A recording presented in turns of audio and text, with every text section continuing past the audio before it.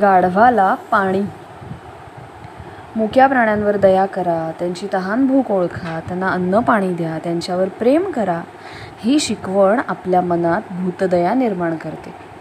माणसानं जशी माणुसकी दाखवायला हवी तसंच त्यानं प्राणीमात्रांवरही प्रेम करावं. ही शिकवण संतांनी दिली आपल्याला. आपले संत कसे होते माहिती आहे का? बोले तैसा चाले त्याची वंदावी पाऊले. जो जसं बोलतो तसंच वागतो त्याच्याच पायाशी लोक विनम्र होतात, त्यालाच वंदन करतात. मुलांनो, गाढवालाही पाणी पाजणाऱ्या संत एकनाथांची गोष्ट माहिती आहे का तुम्हाला? बरं, ऐका मग. ही गोष्ट आहे पैठणच्या संत एकनाथांची. त्यांनी एक संकल्प केला होता, काशीची गंगा रामेश्वरी घेऊन जाण्याचा. आपल्या संकल्पाप्रमाणे एकदा ते गंगेची कावड भरून घेऊन जात होते. ते दिवस होते कडक उन्हाळ्याचे. आकाशातून सूर्य जणू आग ओतत होता. पायाखालची जमीन, भोवतालचं वातावरण सगळं प्रचंड तापलं होतं.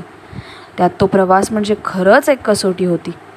आणि अशा कसोट्या पार केल्या तरच ईश्वर कृपा प्राप्त होते. आणि त्यामुळेच संत एकनाथ आपला संकल्प पूर्ण करण्यासाठी पाण्याची कावड घेऊन निघाले. माथ्यावरचं ऊन, तापलेली जमीन, वातावरणात एकही वाऱ्याची झुळूक नाही. पण नाथांचे पाय मात्र थांबत नव्हते. त्यांचा संकल्प काही ढळत नव्हता. ते असेच थोडे पुढे गेले आणि त्यांच्या कानावर कसलासा आवाज आला. त्यांनी कुणाला तरी त्या तप्त मातीत तळमळताना पाहिलं. त्यांची पावलं तिकडे वळाली. पुढे जाऊन पाहिलं तर काय, एक गाढव तहानेनं व्याकुळ होऊन पाण्यासाठी तडफडत होतं. त्याची ती केविलवाणी नजर नाथांनी पाहिली आणि दुसऱ्या क्षणी त्यांना त्याची वेदना कळाली. त्याला काय हवं ते कळलं. पण जवळच्या परिसरात तरी कुठंही पाणी मिळणं शक्य नव्हतं. गाढवाला तर तहान लागली होती. त्याचा जीव कासावीस झाला होता. नाथांच्या जवळ होतं ते कावडीत भरलेलं पवित्र गंगाजल आणि ते नेऊन त्यांना शिवपिंडीवर घालायचं होतं. हाच त्यांचा संकल्प होता.